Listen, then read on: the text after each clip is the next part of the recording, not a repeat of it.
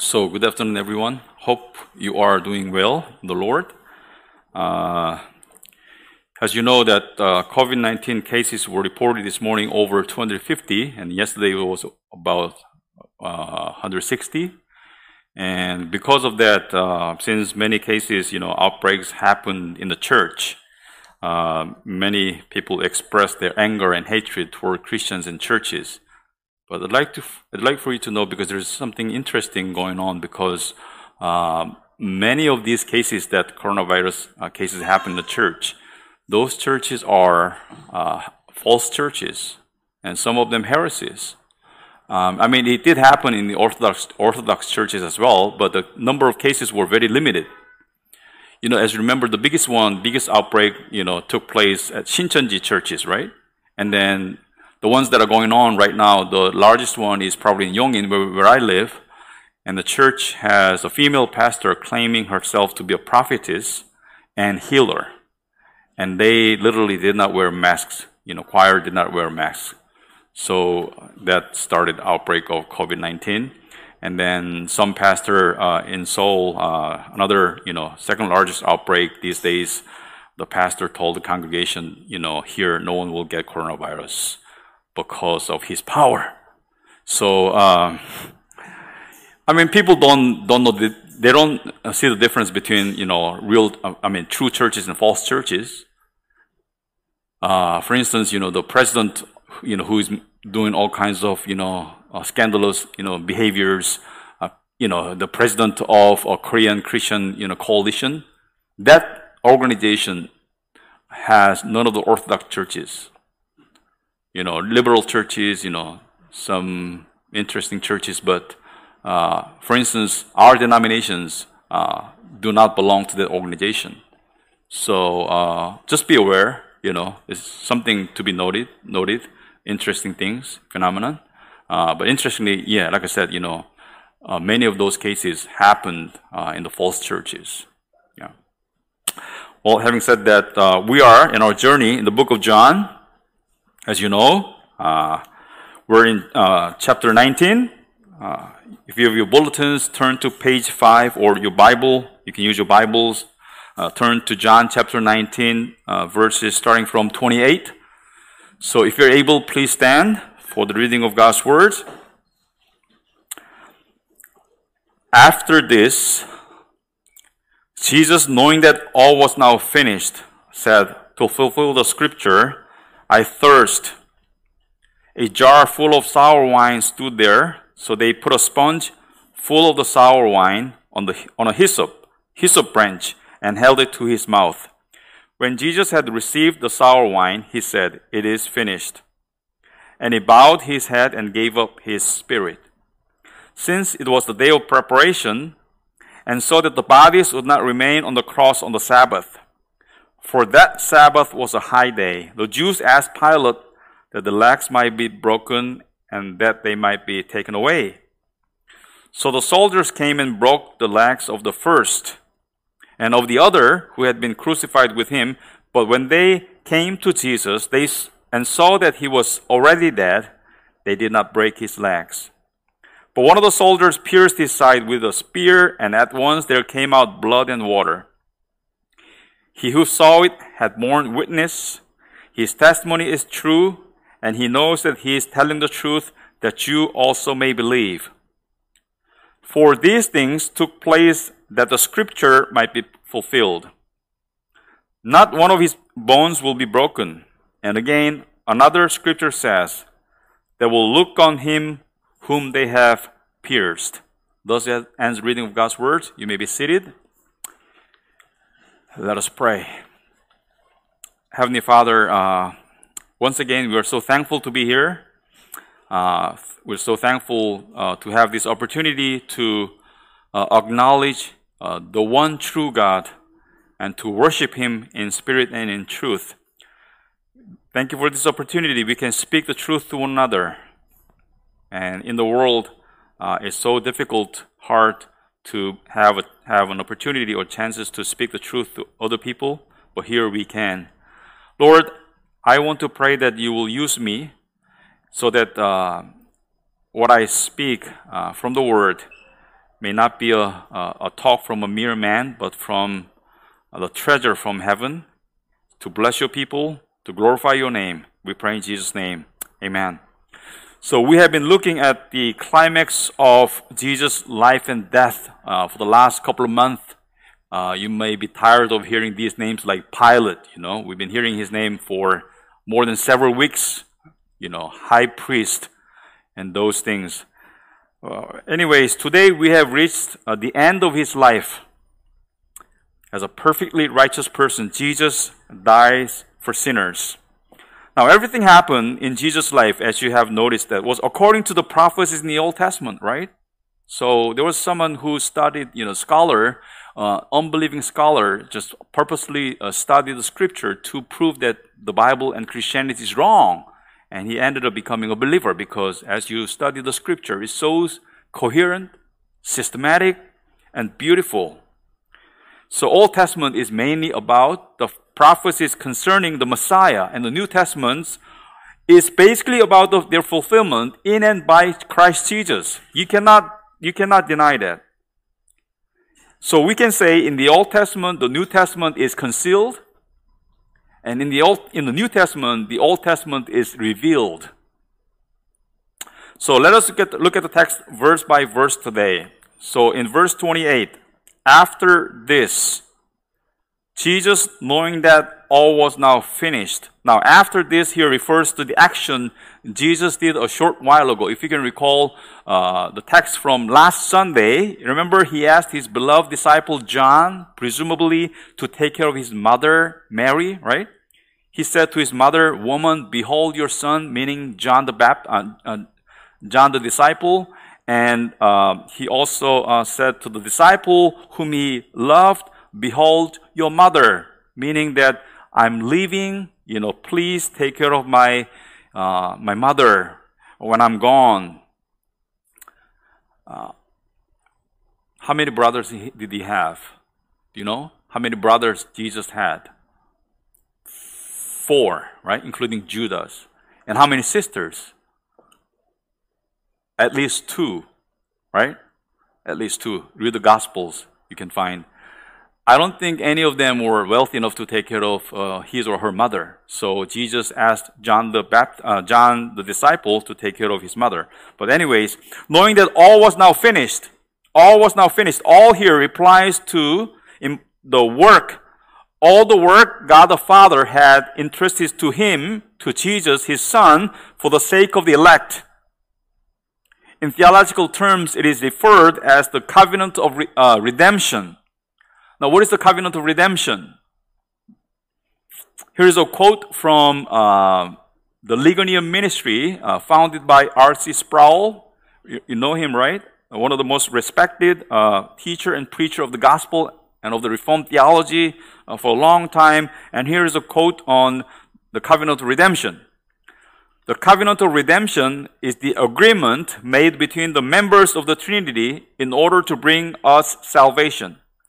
Under this covenant, the Father plans redemption and sends the Son in order to save his people. So the Father had a plan for saving the elect, and the Son came to accomplish that plan. And the Son agrees to be sent and to do the work necessary to save the elect. And the Spirit agrees to apply the work of Christ to us by sealing us unto salvation. The covenant of redemption is one of the greatest examples of God's grace that we have. Remember that the grace of God was working on our behalf long before we were born, even before the foundation of the world. So there was an agreement among the Trinity, especially between God the Father and His Son, to do the work that was necessary for saving the elect. Like I said, the Father planned and the Son fulfilled it through obedience.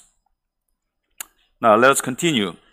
Jesus, knowing that all was now finished, said, to fulfill the scripture, I thirst.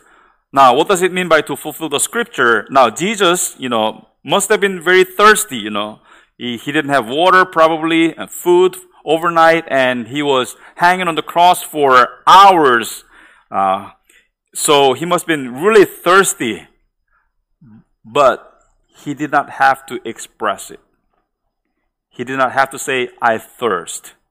The reason why he said, I thirst, was to fulfill the scripture.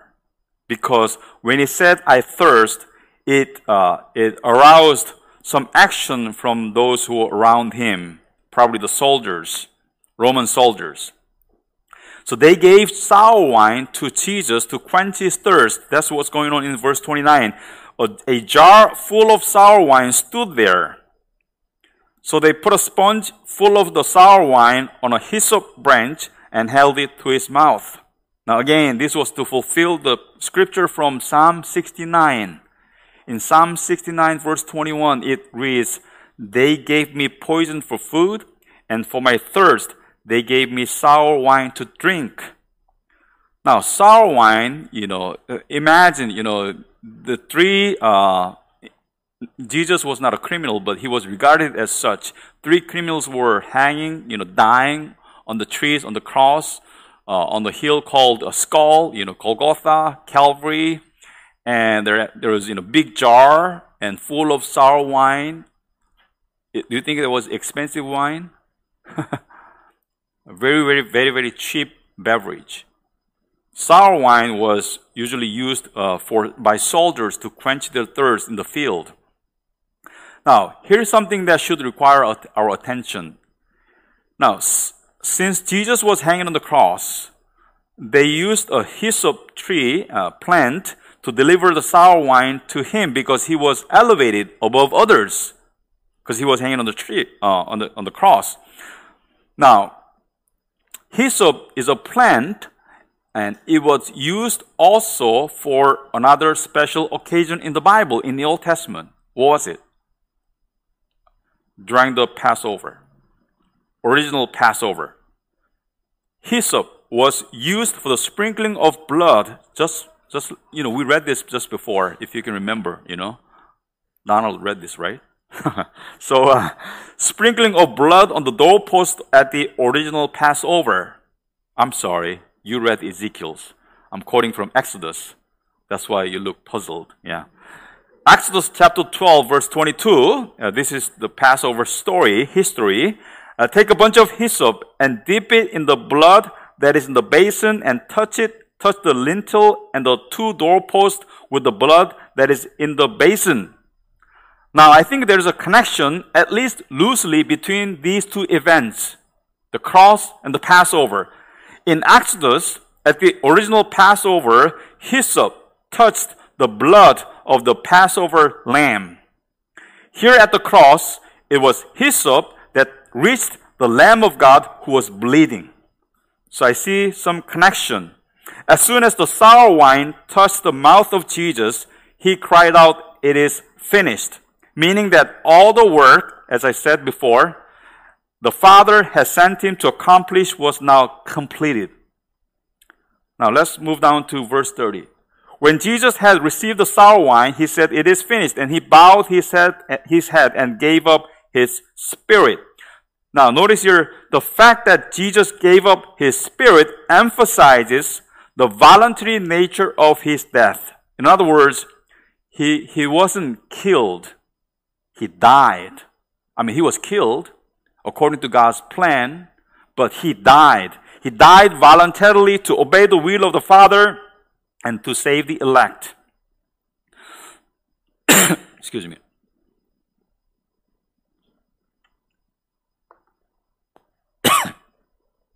Yeah, thank you. Just like every other human being, when Jesus died, his spirit departed from his body.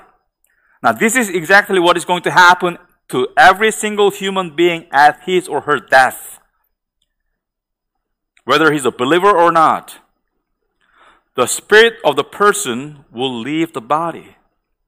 There will be separation between the spirit and the body at death.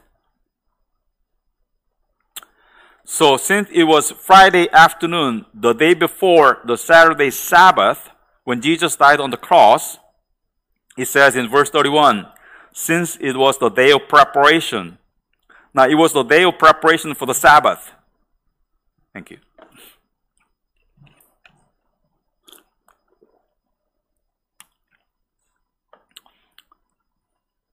And the upcoming Sabbath was the most special one. This is why it says, in verse 31, since it was the day of preparation, so that the bodies would not remain on the cross on the Sabbath, for that Sabbath was a high day. Why that Sabbath was a high day? Because it was the Sabbath out of 50-some Sabbath throughout the year. It was a Sabbath that fell during the Passover. That made it very special. The Jews asked Pilate that their legs might be broken, then that they might be taken away. Now, the Jews apparently prepared themselves for the Sabbath the day before. Probably, on Fridays, they, prepared themselves, both physically and spiritually, remaining clean and preparing food, whatever. But we need to prepare ourselves as well for the Lord's Day. How you spend your Saturdays is a telling sign that how you regard the Sabbath, the Lord's Day. Late night movies or parties, people do that. Have you heard the word, Korean term 불금? 불타는 금요일, Friday, or fiery Friday. I don't know, but they want to do all kinds of crazy things on Fridays and Saturdays, but we're not supposed to, because we need to prepare ourselves for the Lord's Day. Yeah, just like we even prepare ourselves, physically before we go into work on Mondays. You don't stay up late at night on Sunday evening because you know you're going to work on Monday. Same principle or higher principle should be applied to us believers. The way we spend our Saturday evenings, especially. Now, according to the law, the reason why they asked Pilate that their legs might be broken and that they might be taken away. So they did not want to see the bodies hanging overnight on the tree and remaining even throughout, the Sabbath day, was because the dead bodies, according to their law, was not supposed to remain on the tree.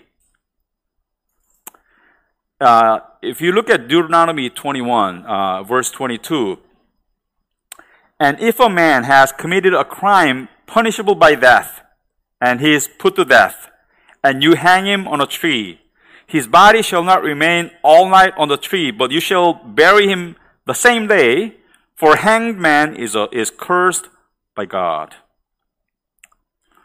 Now, there's a little difference. It doesn't mean that in the Old Testament, they crucified people.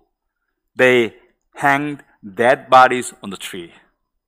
But Romans' way of killing people is such a cruelty by hanging people alive on a tree. There's a difference.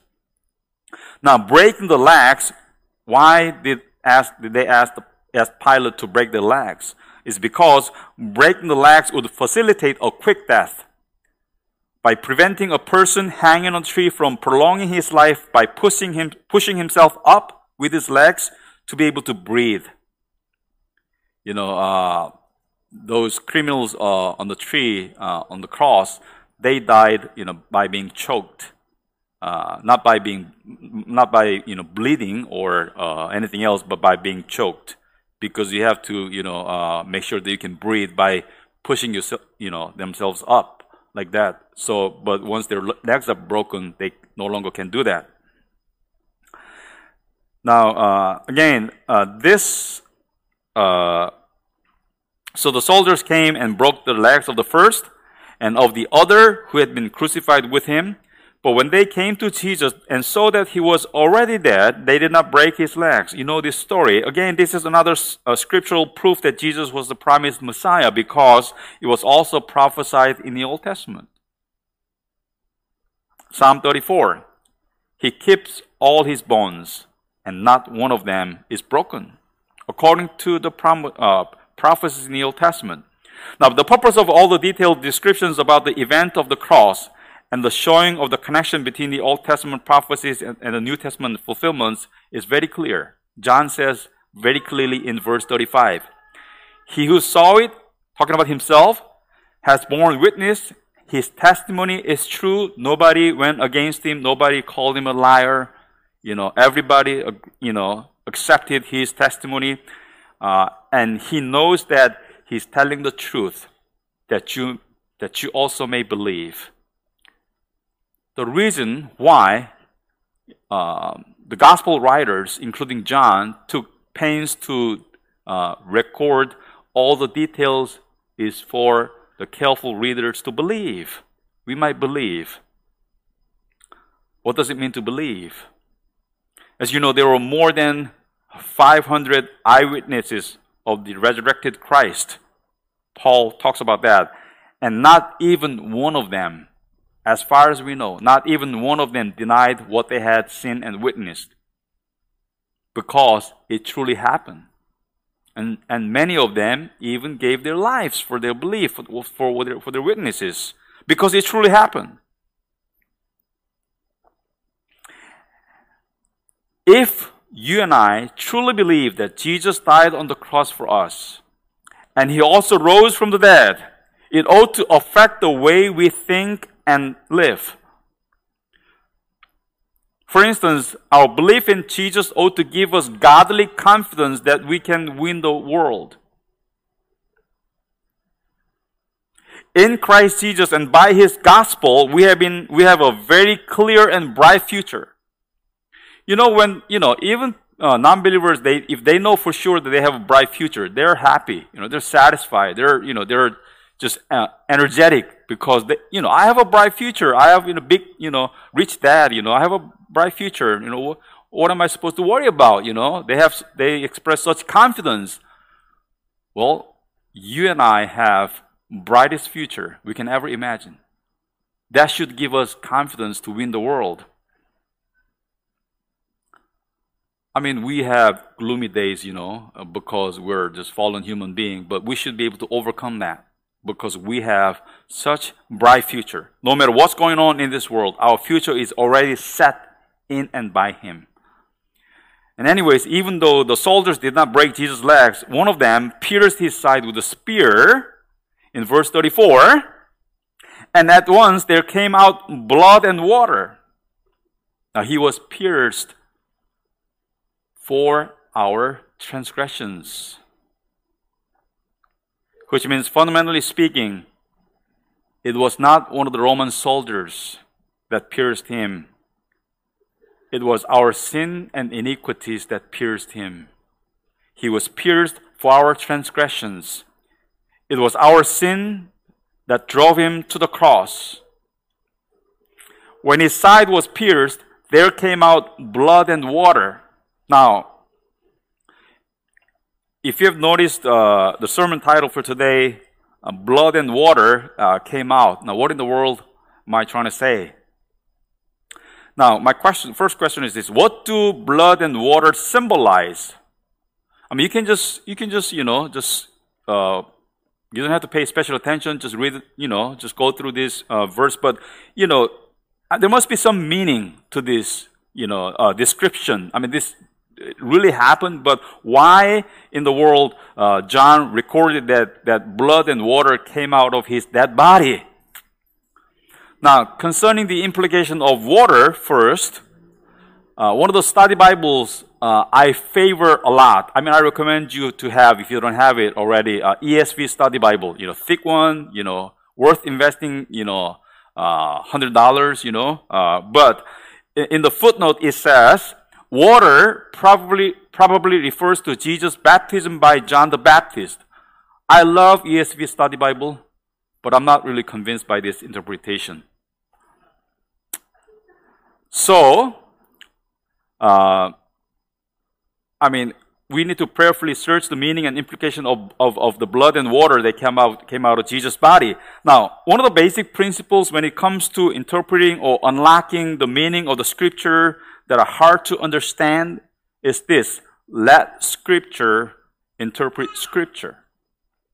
In other words, you go to Scriptures, different parts in the Bible that are relevant to the one that you want to understand. So regarding the meaning and the implication of the blood and water that are mentioned in verse 34, we'd like to visit several different places in the Bible where both blood and water are mentioned, or at least one of them is mentioned. That's what we're going to do. It seems like not preaching, but some sort of teaching mode now. Now, the first place we'd like to visit is 1 John chapter 5. 1 John chapter 5, verse 6. I mean, if you want to turn to 1 John, that's fine. You're welcome to do so. If you don't have your Bibles, just listen carefully. 1 John chapter 5, verse 6. This is he who came by water and blood. Again, water and blood. Blood and water. Jesus Christ. Not by the water only, but by the water and the blood. And the Spirit is the one who testifies, because the Spirit is the truth. Now, I believe that there are two interpretations are possible, that are plausible. First, in light of the context of in the book of John, water together with blood is an evidence of Jesus' humanity. Jesus was truly man, truly God. Jesus had humanity and divinity inseparably existing in him. Why is this important? If Jesus were not a true human, he could not be a substitute for us. If he were not a truly God, he could not be a perfect sacrifice, because all human beings are sinful and fallen. It cannot be offered to God as a perfect sacrifice. That's why he had to be both God and man. And the biggest heresies in the early centuries were primarily regarding the person of Jesus. There were many heretical teachings that denied either the humanity of Christ or his divinity. For instance, Gnosticism, Arianism, or Docetism. Those were very famous heresies. Arianism, for instance, denied Jesus' divinity. I mean, we're not going to go into the details because it's going to take hours. Docetism denied his humanity. For instance, Docetism argued that Christ's body was not human, but either a phantasm or of real but celestial substance, and that therefore his sufferings were only apparent. The Greek word dokein, which was the root word for Docetism, means to seem. He seemed to be suffering. He seemed to be dying, but not really, because he was not a human. However, the fact that Jesus came by water and blood, and the water and blood and water came out of his body when he died on the cross, was the proof of his humanity. When one of the soldiers pierced his side with a spear, blood and water came out because Jesus had a normal human body. And medically speaking, when his side was pierced, probably watery fluid surrounding the heart and lungs came out. Now, the second plausible interpretation can be found in the conversation between Jesus and Nicodemus, if you can recall from John chapter 3. You remember Nicodemus, the teacher, Pharisee, renowned, Pharisee. He came to Jesus by night to ask. He just came to flatter Jesus by saying, "You're a great teacher." But Jesus already knew what was in his heart. He came to desperately to seek the way to heaven. He was regarded as the teacher standing in the front line of those going to heaven, because he was teaching the way to heaven to others, but he did not know about that way himself. He wasn't convinced of the teaching that he was doing. So he came to Jesus to ask that question. Jesus already knew his heart. So Jesus went to the main topic straightly. You cannot go to heaven unless you're born again. No matter what you do, no matter how hard you try, you cannot go to heaven unless you're born again. And then he, being smart yet stupid, fully spiritually, he asked, "How can a man be born when he's old? Like I'm old." Not me, Nicodemus. Okay, can he enter a second time into his mother's womb and be born? And Jesus answered, "Truly, truly, I say to you, unless one is born of water and of the Spirit, and the Spirit, he cannot enter the kingdom of God. Now notice here, Jesus said, unless one is born of water and the Spirit. Now, for the meaning of water that is mentioned here, particularly here in John chapter 3, together with the Spirit, we need to visit the book of Ezekiel in the Old Testament. This is the portion our Elder Donald read just now, a while ago. Now, Ezekiel chapter 36. If you can turn with me to Ezekiel chapter 36. Let's go to verse 25.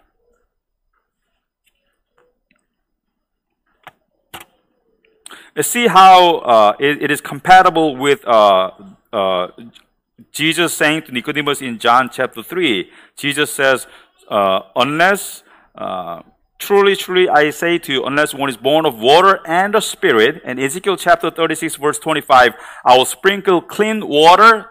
Water is mentioned here on you, and you shall be clean from all your uncleannesses, and from all your idols I will cleanse you with water.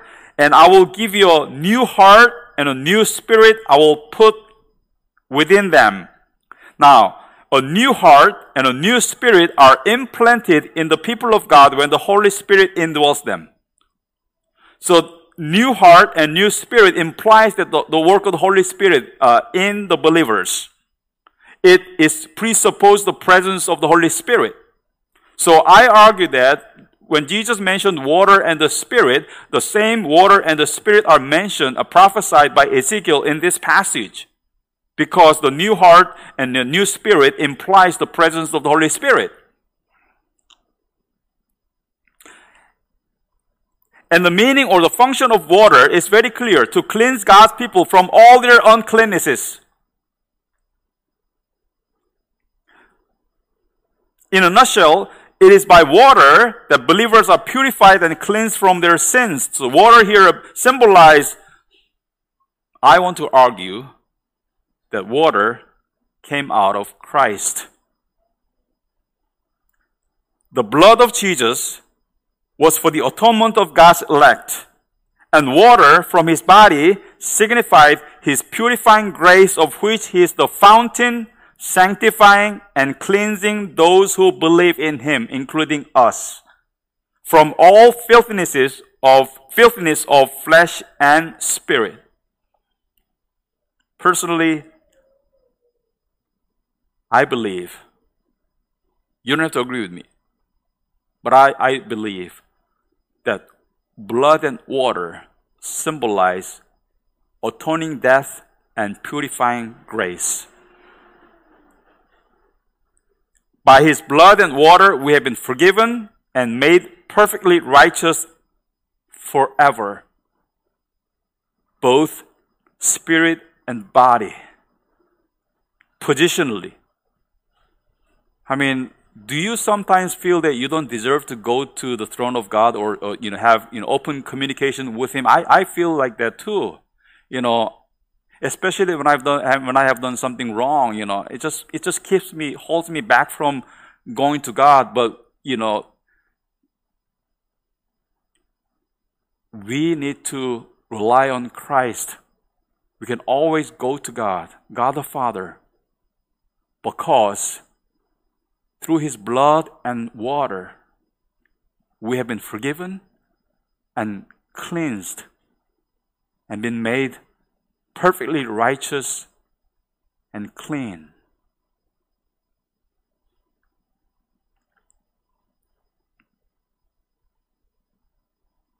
One of the reasons why I'm convinced of this interpretation, I don't think I have looked at, this is not that I invented, because no one invents truth, but not many scholars would say things like this. But one of the reasons I believe that this interpretation makes sense is because, remember, Jesus compared himself to a woman who was about to giving birth. In his teaching to the disciples, last teaching to the disciples in John chapter 16. Let's just turn there one more time. This will be the last quote from the Bible, 16 verse 21.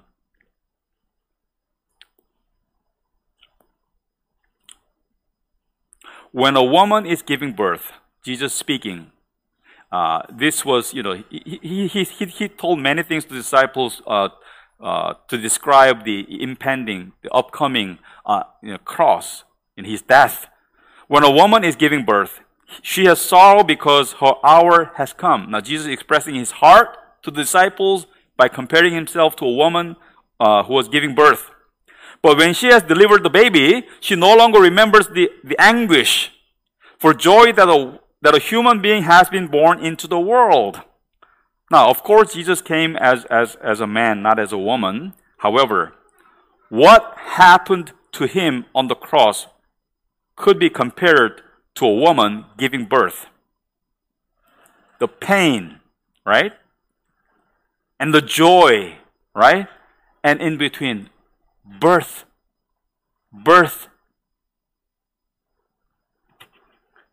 And just as blood and water come out of a woman who is giving birth, blood and water came out of Jesus' body when he went through the birth pain.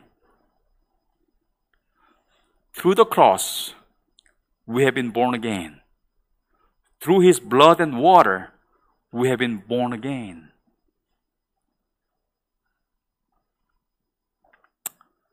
Well, this is the gospel. This is the good news. There was nothing we could have done because we did not even exist. Think about how you were born. Babies, when you were babies, newborn babies. Did you make any efforts? I mean, any choice? If I did, I would still be a Korean. Well, you didn't say, I want to be born on Christmas Day so everybody can celebrate my birthday. You didn't say that, right? You had no part. You had no plan. You didn't even exist. You didn't even exist. You were just born. You were just made. There's completely apart from your will or your efforts. In the same way, God has done everything. I don't know how you can explain this. God the Father, God the Son, God the Holy Ghost. This is why we are here even today. He chose you even before the foundation of the world because He knew you. And Jesus remembered all the believers, including you, when He was dying, going through birth pain on the cross, because He was giving birth spiritually to God's children.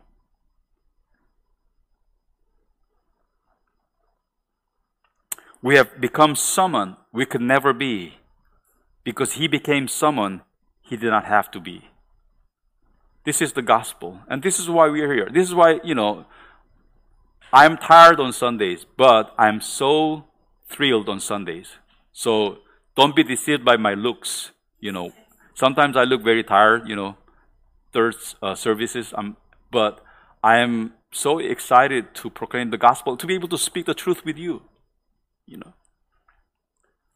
Because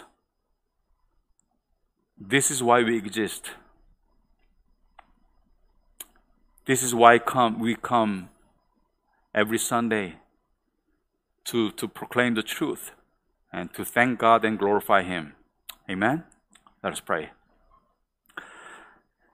Heavenly Father, we are so thankful that only through Jesus Christ, His atoning death and purifying grace and your election and the application of and illumination of the Holy Spirit, have we become your children born again.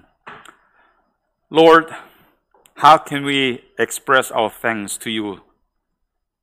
Lord, receive our praise and glorify yourself. And I personally am so thankful to have all these brothers and sisters to just this truth makes sense to us when we speak this truth to one another. We are so thankful to be able to share this truth in this church. Let the gospel continue to go and be preached and proclaimed throughout the world. We pray in Jesus' name. Amen.